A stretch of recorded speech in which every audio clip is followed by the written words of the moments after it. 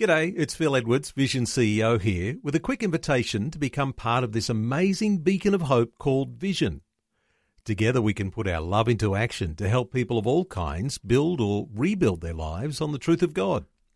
Please consider the part you can play during our upcoming Visionathon appeal, remembering that it's your support that makes Vision possible, including this podcast. Life, culture and current events from a biblical perspective. 2020 with Neil Johnson on Vision. This year there are some especially critical issues that all Christians will see as important. Not least of these is the divide in Australian churches, mainly around issues of human sexuality. New conversion therapy laws in Victoria have some church leaders promising civil disobedience, not backing down on prayer for people with unwanted same-sex attraction, and it is likely to be a very divisive issue. Other churches and even entire denominations, it might appear, are almost at breaking point and risk fracturing over marriage and ordination standards. So what's the problem here? Our special guest today is about to address Christian leaders at the upcoming Church and State Summit on the topic, Help! My church is embracing heresy. David Ould is with the Anglican Church in Sydney. He writes boldly on his thoughts about life and Jesus, and in particular how those things are worked out in the Anglican Church, into which he was ordained back in 2008. He says there is a battle for the soul of the Anglican Church in Australia. He has his own predictions too for what might happen in the Anglican Church this year, venturing to suggest it may even fracture. When it all boils down, there are many who take the call to teach the Bible seriously, and there are others who don't. There are those who'll uphold the orthodox biblical view on human sexuality, and there are those who won't. Well, David Ould, he's Senior Associate Minister at St John's Anglican Cathedral in Parramatta. He unapologetically defends biblical Christianity. He's one of the speakers at the upcoming Church and State Summit coming up next week, in fact, the 26th and 27th of February in Brisbane. David Ould, a special welcome along to 2020. Thanks, Neil. Great to be with you. David, let's talk about the topic that you're going to address, and it's a great topic, a big topic. It's going to be an engaging topic. Help! My church is embracing heresy. You find yourself engaging in some of these sorts of battles on a daily basis. Well, not quite daily, but yes, quite regularly. And the Anglican Church of Australia is at that position now in its history where it is really coming to a head.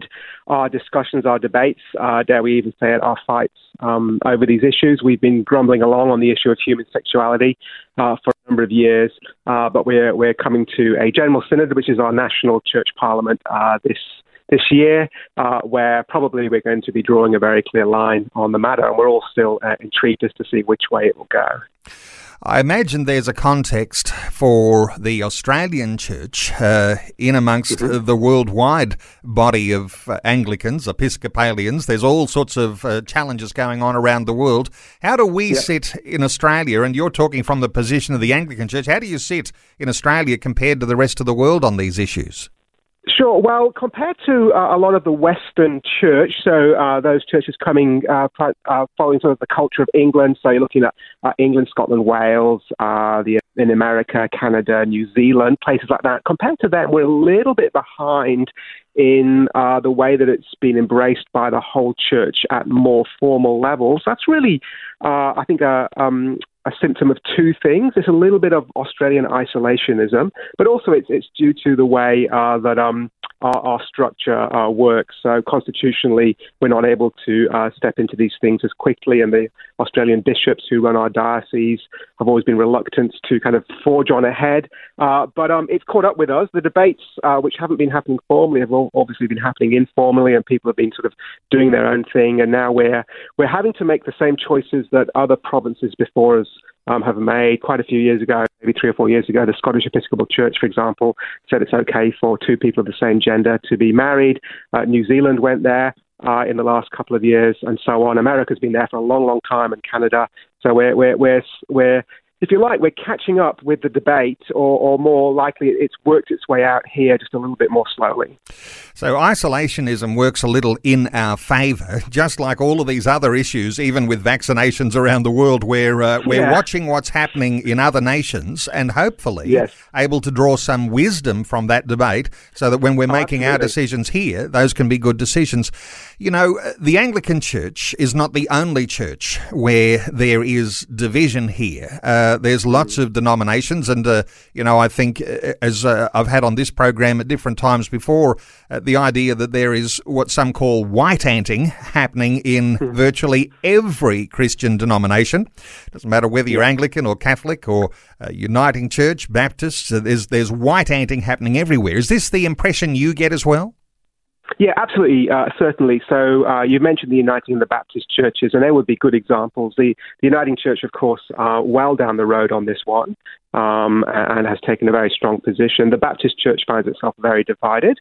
And I think my impression, I don't know the Baptists too well, but my impression of those that I talk to is a lot more unwillingness to see that final conversation happen, as though they kind of know where it will go. So yes, it's happening in a number of denominations all over the place. And actually, I think what we ought not to miss is it'll be happening in some other denominations where people will be thinking the line is held stronger. So I wouldn't have any doubt that in the Australian Christian churches, that more Pentecostal movement, there'll be those who are asking these questions. And just because the conversations aren't happening on a formal level doesn't mean that they're not being asked.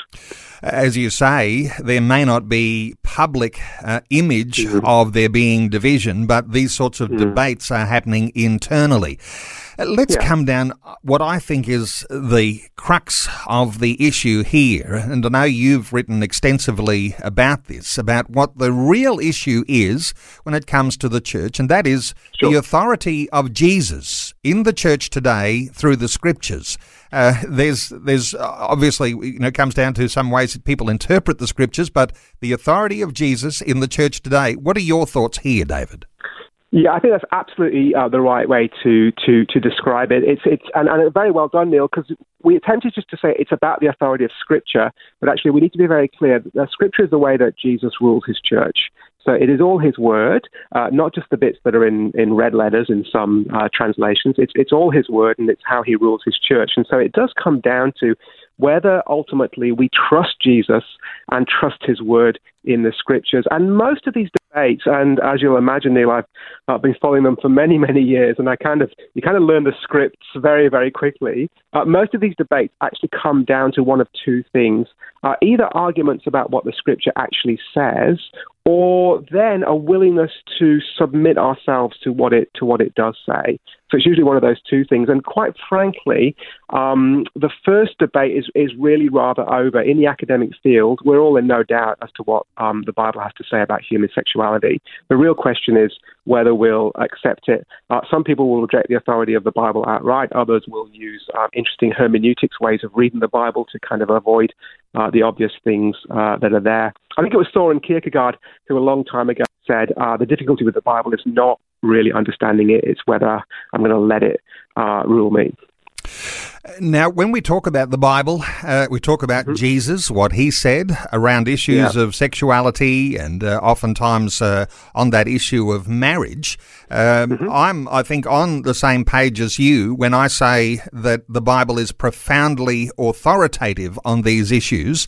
But as you say, if people don't have the same level of or the dimension of desire to be obedient to those words, then there's all sorts of pushback on that. But let's talk about how authoritative the scriptures might be when it comes to these issues of sexuality. Sure. So typically when you're having these debates, Neil, someone will say, well, Jesus never spoke directly on homosexuality is what they'll say, and more tightly, we should probably actually say on homosexual behavior. But that is to miss the way that so much truth is communicated in the scriptures. So we're not just looking for the what some people call the clobber verses, the thou shalt not, the do not do this verses. We're actually looking for the positive pictures that scripture builds up on various topics. And on marriage and human sexuality, there was an immensely positive and clear message. When Jesus is confronted by the Pharisees on the topic of marriage. They actually want to pin him down on divorce. You can read the encounter in Matthew 19 and Mark 10. He answers them by saying, "Have you not read?" And then he quotes directly from Genesis 1 and Genesis 2. So that famous verse, Genesis 1:27, "Have you not read that from the beginning God made them male and female?" And then he jumps to Genesis 2, and this is why a man leaves his father and mother and is united to his wife, and the two become one flesh. So Jesus himself draws a very clear line from the fact that we are made male and female to that is what marriage is. Now, what's really interesting is when you go back to the Genesis account of creation, however you're reading it, and there's a debate there obviously about whether it's stone cold literal or there's some poetic structure there, but whatever way you read it, what's really, really clear is that the whole creation narrative is made up of a bunch of binaries, so light and darkness, water and air, and then those binaries are populated and so on. And then the final binary that you get, the final sort of dual balance, is that man is created male and female. It's actually the seventh pair that you get in the Genesis narrative. And if anybody knows their Bible reasoning well, seventh is like the pinnacle. It's the completion of things. So there's something intrinsic about our maleness and femaleness together in humanity. There's something intrinsic about that actually belongs at the heart of creation. And Jesus points very, very solidly there. And then, of course, the other thing we want to be making note of is that consistently throughout the Bible, and not least from the lips of Jesus himself, one of the main images that we're given to help us understand the relationship between God and God in Jesus and his people is the image of a groom and a bride, husband and wife. So Jesus will speak about himself as the returning bridegroom. The Apostle Paul, of course, makes that clear, mirroring in Ephesians 5.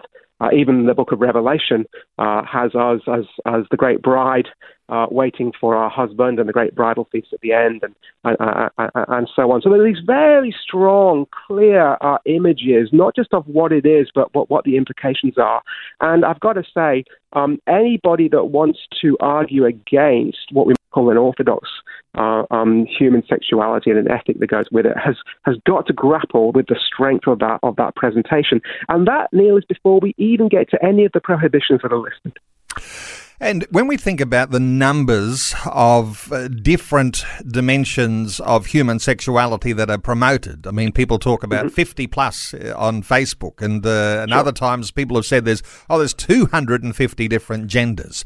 Certainly having the contrast of a biblical truth that is presented affirmatively between male and female actually cuts through. What are your thoughts here for the idea that this is actually a strength and not a weakness, that the issue of homosexuality is not directly addressed in those sorts of scriptures? Sure. So it gives us the basic framework to understand how things ought to be. So what we've got to make sure is that we have a very clear doctrine of creation and then also of sin. So we understand from the scriptures that the world was made in a certain way, and it was very good. And you can take that position again, whether you're holding to a literal six-day creation or something just a little bit looser. Either way, you have these very, very clear affirmations that the way that God originally intended things is very good. But we've also got to be really clear that we live in a fallen world. So, we have the narrative of Genesis 3, or you might look at Paul in Romans 8, where he speaks about this corruption that's spread across the whole universe. I tend to think of it, one of the beautiful images I love for that, Neil, is that those famous cartoons, those Ice Age cartoons, and there's one where they have a little squirrel who's running around chasing after the nut. And in one of the cartoons, he drops the nut from a great height, and as it hits the ice, these cracks go everywhere, all around the world, and all of a sudden the continents are all spreading apart. And I always use that image regularly because it kind of depicts the way that sin, even just the start of it, has just spread its way all around the world. And so we've got this notion that the creation is not what it should be. And so we thoroughly expect people to behave in different ways. We also expect in the areas of gender and so on for people to have messed up understandings and to be hurt and to be confused and so on. And so that's really important for us, Neil, because I think what it does is it helps us understand where these differences come from, but also, hopefully, it gives us a right compassion for those who find themselves in this area of their life outside of what the very good creation should be. David, let me ask you the tough one here, because Sure. as listeners can hear, you've got a wonderful way of articulating that biblical truth, and so many will be on side and they'll understand that. Others will say, oh, I've been hearing different things. When we use a word like heresy, is it, in fact, a heresy to get this wrong on human sexuality? What are your thoughts here? Well, I think we've got to be really careful with the word heresy. So heresy is a very distinctive word. Its original derivation is from a Greek word heresis, which just means a choice, but has become to mean in its original usage a sect or a party or something like that. So, for example, Luke in Acts will refer to the sect, the heresis of the Sadducees or the Pharisees, and so on. But in church usage, it's come to denote those who have taken a position that it's not simply being not orthodox, it's a divisive teaching or practice which forces those who call themselves Christians to separate themselves from it. So look, I would say if someone is confused about this matter, just trying to work it out, that's not heresy. But the problem we've got now, and we're getting close to it, is when we have churches and leaders who say, no, they want to bless what God in his scriptures has said actually leads people to damnation. So unrepentant sin that will lead people to damnation. So I think we're getting close to it on this topic only because the church can never bless what God says actually is the opposite, is a damaging and harmful behavior. So we're close to it. It's not, I don't think, in the great category of the great early church heresies, which are all around mainly the doctrine of the Trinity and, is Jesus divine and all those kinds of things. But it is a very, very damaging teaching because it encourages people to do the very thing which God in the scriptures says is very, very dangerous for them. Helping you make sense of life, culture and current events from a biblical perspective. 2020 on Vision.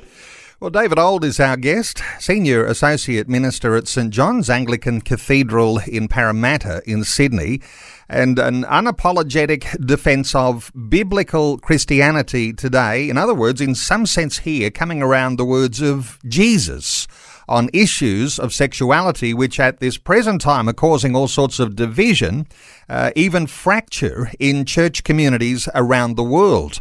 And as David has said, there is a sense in which we're a little bit isolated here in Australia and watching from a distance as to things that are happening overseas. David, I know there is a certain sense in which some will say, if what happens overseas comes here, that'll be very detrimental to our churches. What are your thoughts for how we might see what's happening in other nations and perhaps learn some ways to respond here? Sure. So it already is here, obviously, because in the lovely age of the internet, all the arguments are spread much more quickly than before. The real lesson that biblical faithful Christians need to learn from watching it happen overseas, and here primarily is experience from the Anglican Church globally, but I am sure it translates to other denominations. The real lesson is our opponents in this will balk no compromise. For them, it is a gospel matter. They view what they call inclusion and acceptance as the gospel. That's their gospel. Jesus embraces us all as we are and loves us, and so that's their gospel. And so they are as single-minded about this as we are. And so don't be naive and think that you're going to be able to map out some middle ground and some compromise and that everybody will be happy. If Jesus' language of wolves is correct, and I think it has to be, right, then you don't send wolves away by feeding them little scraps of meat and thinking that will satisfy them. No. I've got 2 dogs at home. They're not wolves, but if I give them a little scrap of meat, then they know there's more to come, and they keep chasing me for it. So the wolves are the same. They will keep working and keep working and keep working. So please don't be fooled. Don't be naive. Realize that you must draw the line, draw it clearly, and do it not because you love a fight, but because people's souls are at stake. And Jesus gave that warning, didn't he? He said, I'm sending you out as sheep among wolves. And this idea, this imagery of wolves in the sheep, in the flock, is a significant one biblically. Hey, we're taking calls on 1-800-316-316. You might have your own thoughts on our issue today. Let's take a call. David is on the line from Perth in WA. Hello, David. Welcome. Yes, good morning. Good morning to both of you. Just the scripture comes to mind where it says, you're neither hot nor cold, so I'll spit you out of my mouth. So it goes in very much in line with what you're speaking, that a decision has to be one way or the other.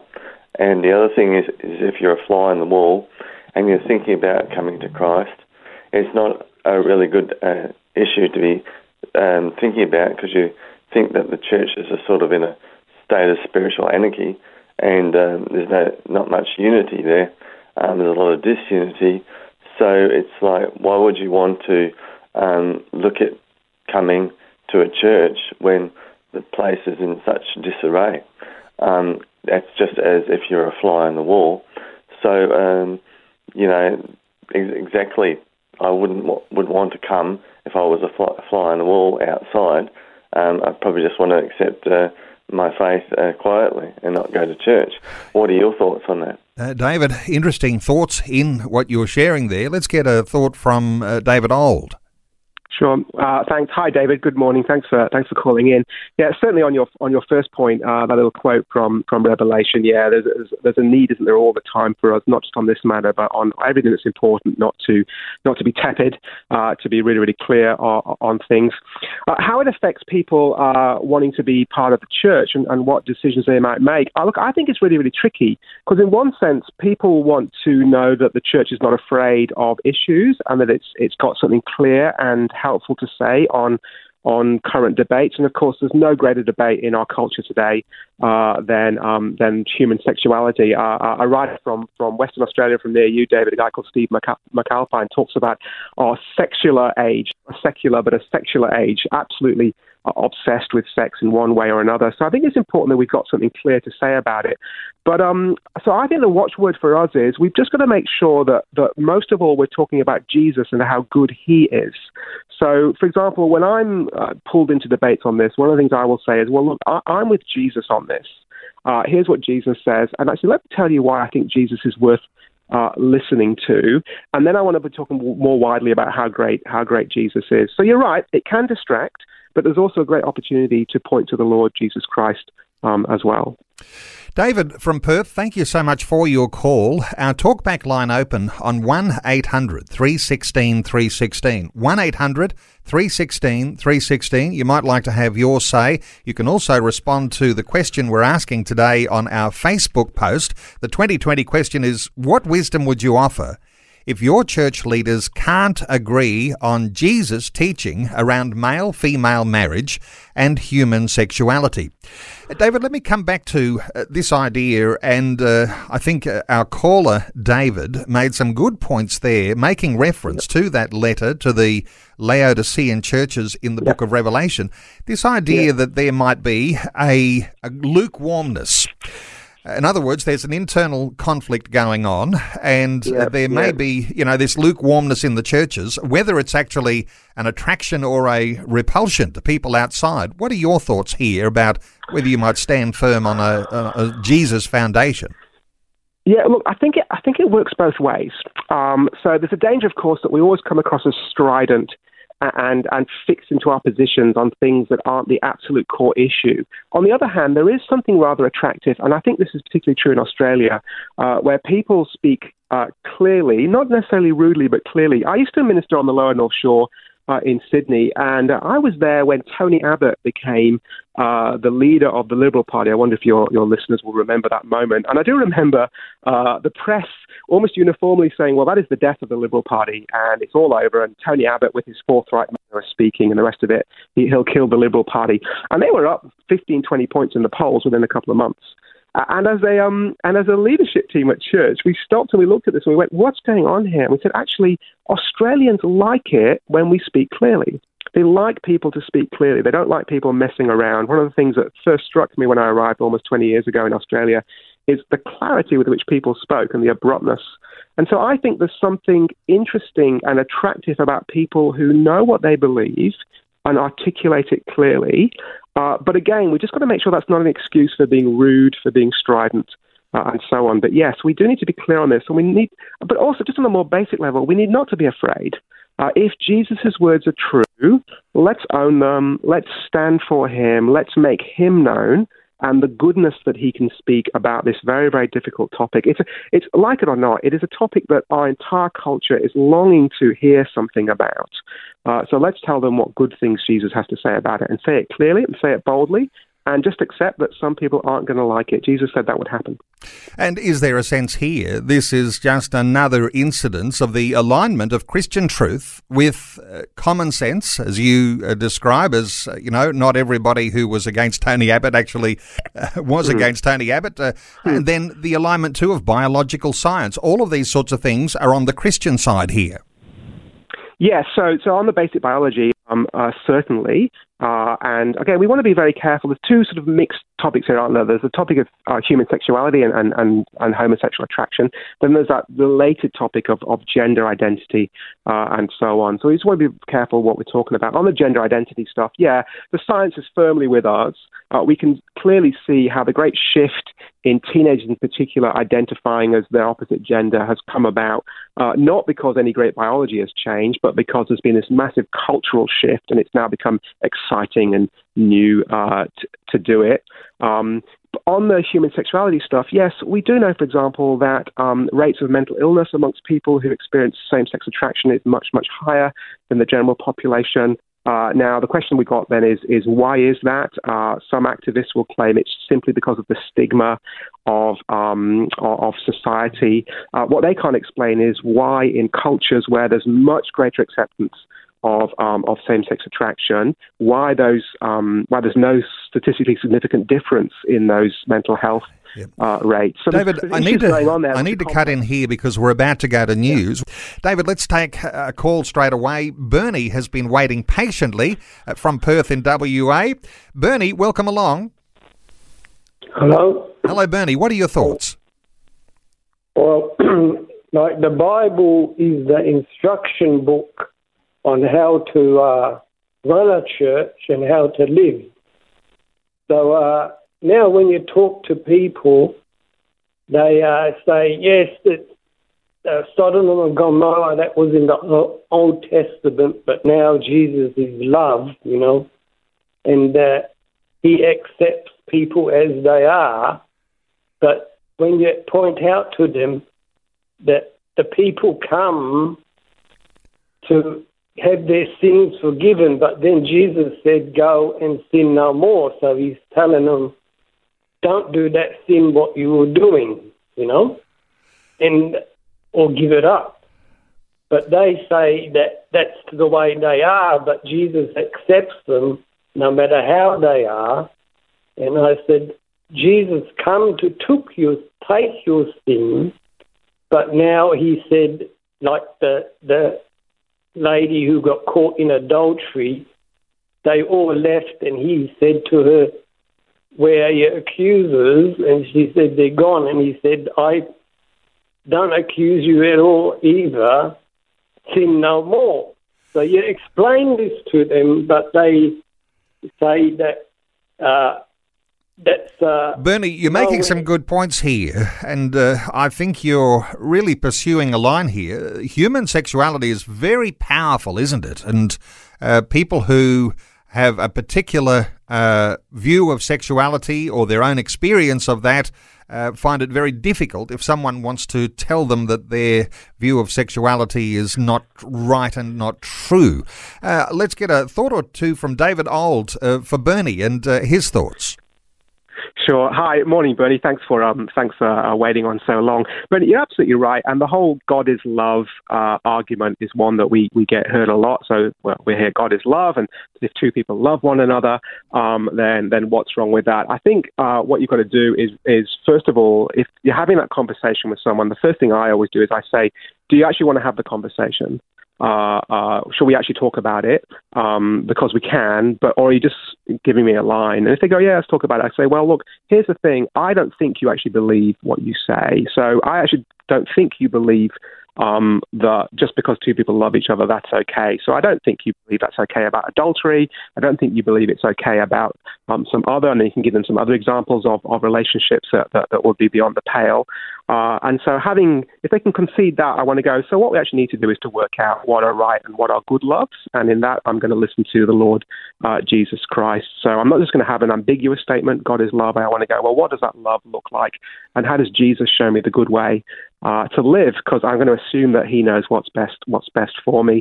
But look, at that point, I think what we're often doing is we want to win the whole argument in one conversation. It's not going to happen that way. More often than not, we just need to put a little pebble in the shoe. So even if you just get someone to go, actually, yeah, I don't believe that all loves are okay, that's one step in the conversation. Bernie from Perth, thank you so much for your call. Our talkback line open on 1-800-316-316. You can also respond to today's 2020 Facebook question, asking today, what wisdom would you offer if your church leaders can't agree on Jesus' teaching around male-female marriage and human sexuality? Let me just reflect a thought or two, and I'll get your impressions, just brief ones, David. Alex says, I would advise them to get back to studying their Bible instead of studying the social flavour of the month they have to serve up each Sunday to satisfy the masses. If a preacher is not Bible-focused, I won't be focused on them. Attitudes of congregation towards their minister, who may be on a tangent here. Thoughts here, David, for Alex? Sure. So, in general, about ministers like that, yes, always good, of course, to understand what's going on in our culture and to work out what the pressures are for the people around us. Bad mistake, of course, just to assume that just because people want something, that's good for them. So the Apostle Paul, of course, says, to Timothy, people will want, to scratch their itching ears. So there's a danger, isn't there, that we want to be popular. And so we'll tell people what we think they want to hear. When it comes to actually your own church family, I think it's very, very important to realize that churches get changed from the pulpit and not the pew. So the teaching is a very powerful position to be preaching, and you do influence a lot of people. And very rarely will you change a church from the pew itself. And what I see more often than not is faithful Christians getting frustrated and more frustrated because they can't change anything. In that case, I would be going, you need to leave and find a church where the pastor is feeding you faithfully. Okay, well, Ian responded to the question on Facebook. He says, if my church leaders can't work out this simple teaching of Jesus, they are stupid and need to be sacked. That's not always quite so easy either, but that's a pretty upfront, bold thing for Ian to say. What are your thoughts here, David? I would put it, thanks Ian, I wouldn't quite put it that way. There's often some very, very, very clever people who can find all sorts of clever reasons to try and explain away what the Bible says. I put it a different way. I use the word integrity. If you don't have the integrity to keep the promises you made upon ordination or whatever your denomination's process is, and there'll be often an official denominational position on these sorts of things. If you don't have the integrity, then that's shocking. But what you ought to do, if you recognize you can no longer uphold your denomination's position on something, then you need to resign. So, for example, I could never be, I love my Baptist and my Reformed Baptist friends. I could never be a Baptist minister because I hold a different position on that question of baptism. It would be terrible integrity of me to be a Baptist minister, but think that it is right and proper to baptize the children of believers. In the same way, if you can't uphold your promises, you've got to resign. And that's the problem I think we're really facing, a lack of integrity by many of our leaders who take the check every month, but then actually don't uphold their promises. And for the congregation person, the person in the pews, the member of a church, this question of stay or go, because oftentimes we like to think denominationally that there are some who are in our churches who are rusted on and will stay through thick and thin. This question of stay or go, depending on what your leader is teaching, what are your thoughts here? Well, it's really hard, isn't it? Because more than likely, you've been around in the church far, far longer than the minister who's coming in and now is spouting nonsense from the pulpit. So that's really, really hard to go. And there's kind of this temptation to want to wait them out. But honestly, Neil, I'm not sure I've ever seen that work well. I think what it tends to do is breed resentment and ungodly behaviour in those who are waiting around. I think instead it's important for us to realise that, again, we're not going to change things from the pews. And if there aren't enough people around us who can see what's going on and are prepared to act in godly but clear ways, then, yeah, you've got to go. And at that point, I want to gently say, what is more precious to you? The pew that you've sat in for 30 years, the plaque on the wall that your mother put up there to commemorate your father, or loyalty to the Lord Jesus Christ and looking after your own soul? And so there are some hard choices sometimes for people to make, but we've got to prize Jesus and faithfulness to him, I think. There is a movement that has developed within a movement in one of our denominations. That's the Uniting Church of Australia, where they have a movement within called the Confessing Congregations. Yes. And there is a sense here in which, are we likely to see, do you think, some ways of changing the way a denomination looks with those who will hold to those biblical foundations and those who are off on a more liberal tangent? Well, my read of the Uniting Church, and I could have this wrong because I don't know it obviously as well as my own denomination, my read is that those guys are wonderful, faithful men and women, but really not enough of them to affect change. So to them, I would say, stand firm, do your thing, be faithful, but please be realistic about what's going on around you. And also, I think there always comes a point when the denomination's official position on something changes. I think there always comes a point where you go, I can no longer be part of this. So that's for them to decide. In the Anglican Church, I think our position in Australia is a bit stronger. And we're gently confident that the General Synod coming up, we actually will be able to hold the line and hold it well, but we'll see. Catherine responded to our Facebook question today. She says, I would advise them that they answer to God. I'm actually very angry that this is even up for debate. I almost certainly would leave that congregation. I would feel very betrayed that they would think that anything other than male plus female equals marriage. What are your thoughts here for Catherine? Sure. So a couple of things. Yes, of course, we ought to be angry. It is pretty appalling when teachers teach really dangerous falsehood. James, for example, says that, not everyone should be a teacher because you'll be judged more fiercely. But another bit of me wants to go, we need to temper the anger as well somewhat. Often we're angry because we can't possibly conceive that something like this could happen. But what we learn from the Bible is that false teaching has existed from the very, very beginning. So sometimes we're surprised, and we ought not to be. Jesus said, watch out for these wolves, and he wouldn't have said that if they didn't exist already. A lot of Paul's letters are directed towards dealing with false teaching in the church, and so we know that these things exist. Let's not be surprised by them, but let's respond appropriately.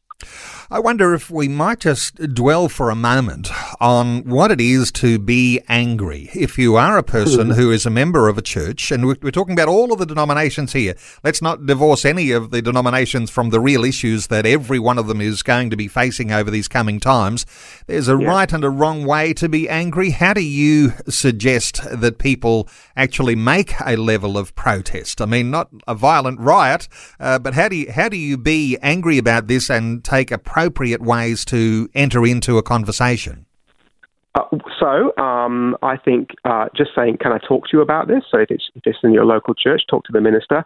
I think on the first instance, rather than going in just hammer and tongs, all guns blazing, just go, can you help me understand why you've taken the position that I think I'm hearing you take? So do you see how I'm phrasing that? I think I'm hearing you take this position, but that might not be quite right. So just explain what your position on this is and help me understand how you've got there. And then maybe just the chance to ask one or two questions. Well, if that's true, what do you make of this? And, here's a Bible thing. And I think your first conversation is to be just trying to work out what the lay of the land is. Denominationally wide, I think the most powerful tool we have is money. So refusing to send money to support ministries that actually aren't gospel-centered. And we, I think, have been far too slow to use that tool. If you have squatters in the house who are squatting in your house and using up all your resources, why would you keep the utilities flowing? Why not just cut off the electricity, cut off the gas, cut off the water, and then see how they like it? Typically, in a lot of our churches, these liberal theologies are built around dying churches, and they're getting their support from somewhere else. I think as conservatives, we have to be prepared and the right moment to be a bit more courageous with the money and cut it off. But then I think, honestly, just realize what you can and can't do. I just slowly come to the conclusion regularly that there's always a moment where you have to walk away and just go, I cannot be associated with this. I have to go. Yeah. I think there'll be some shock in listeners today when they hear a minister of the gospel saying, refuse to give money. And Sure. Because when we do give our money, and this is an important aspect I suspect to bring out, we align ourselves with the values of the preaching and of the position that our church is taking. So if we are aligning ourselves with what we're saying today is false teaching, then we're actually a part of the whole problem, aren't we? So this idea of where we put our money becomes very important, David. Yeah, absolutely. And because Christians ought to be generous, right? So, God loves a cheerful giver. We ought to give because of the gospel, and we ought to give like it's the gospel. That is really important. It's the most important thing we can give our money towards. That also means that we recognize that when a ministry is built around something that's not the gospel, that actually to give our money to that is to give to something anti-gospel. And we want to be really careful about that. And Neil, it's really easy for me just to come on your radio show and just say these things quickly and like that. But these are things that people need to sit down and think about. What they're doing. It's not just individuals, maybe churches within denominations need to think about where their money is flowing and how they're doing and maybe think about setting up trusts so they can divert giving to funds that aren't controlled by their denomination and things like that. There are many things that can be done to signal that people no longer want to support something. You mentioned that you've got an annual synod coming up, and this will be up for debate, and each of the church denominations will have their own ways of grappling with these sorts of issues. Some a little bit more democratic than others, and perhaps those ones that are being more democratic, they're the ones who've got the biggest problem right now. But for people who would be representing their church at a synod gathering, is there a way that they ought to be preparing in a special way for a battle like this? Yes.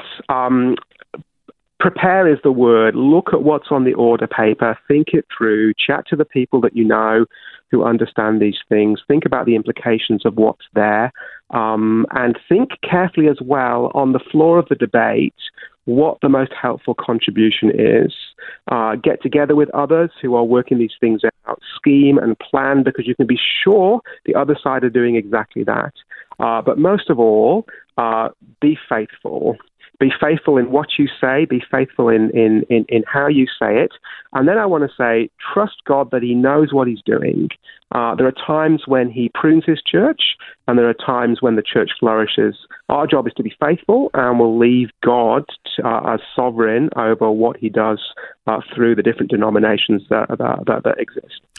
The question of what's at stake here, because when there is this sort of internal distraction, the distraction is from what we might all consider to be a great commission that we're all called to. And so if we're distracted and all of our energy, all of our time, all of our finance is caught up with just fighting a battle, we're actually distracted. So what are your thoughts here for the idea of trying not to become embroiled in something that could be bogged down for years so that you can keep your focus on what the real Great Commission call is? Yeah, I think that's really helpful, isn't it? And that's sometimes why we actually have to walk away earlier. I have a very good friend in the United States, in central New York.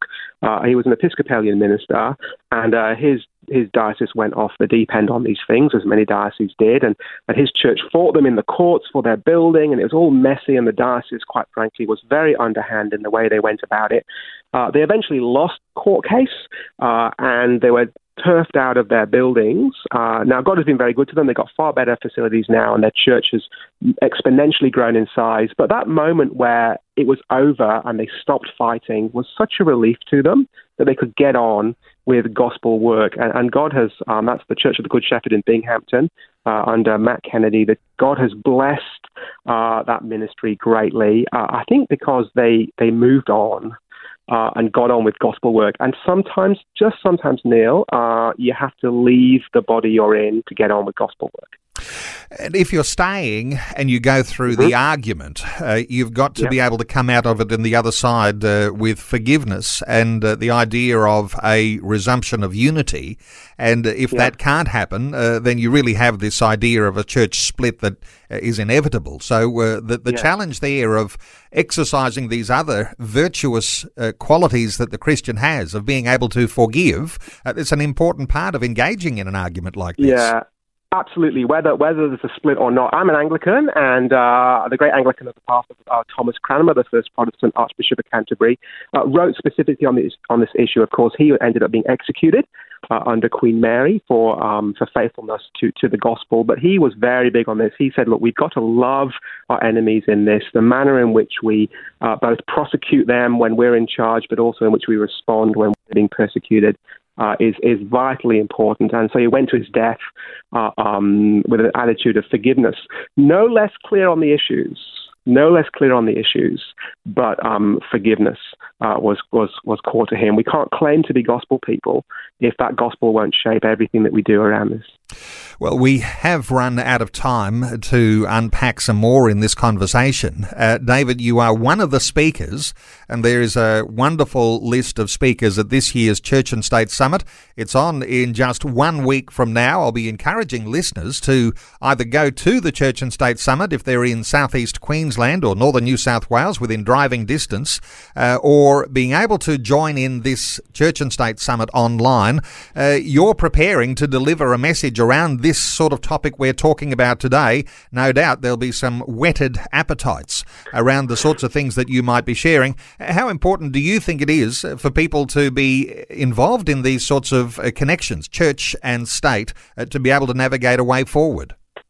Well, absolutely. We all need to be getting together and thinking about these things. The summit looks more generally at the relationship between church and state, and you might think at first splash that my topic has less to do with that, but actually a united church being clear on the main issues is then clear on how it engages with the world around us, and increasingly with the government. I mean, one of the big issues coming out of Victoria right now is the interaction between church and state over this issue of whether we can have gay conversion and what that means, and so on. It's another hot topic. And so clarity for us and faithfulness for us and us being clear on where we're at is going to help in those interactions.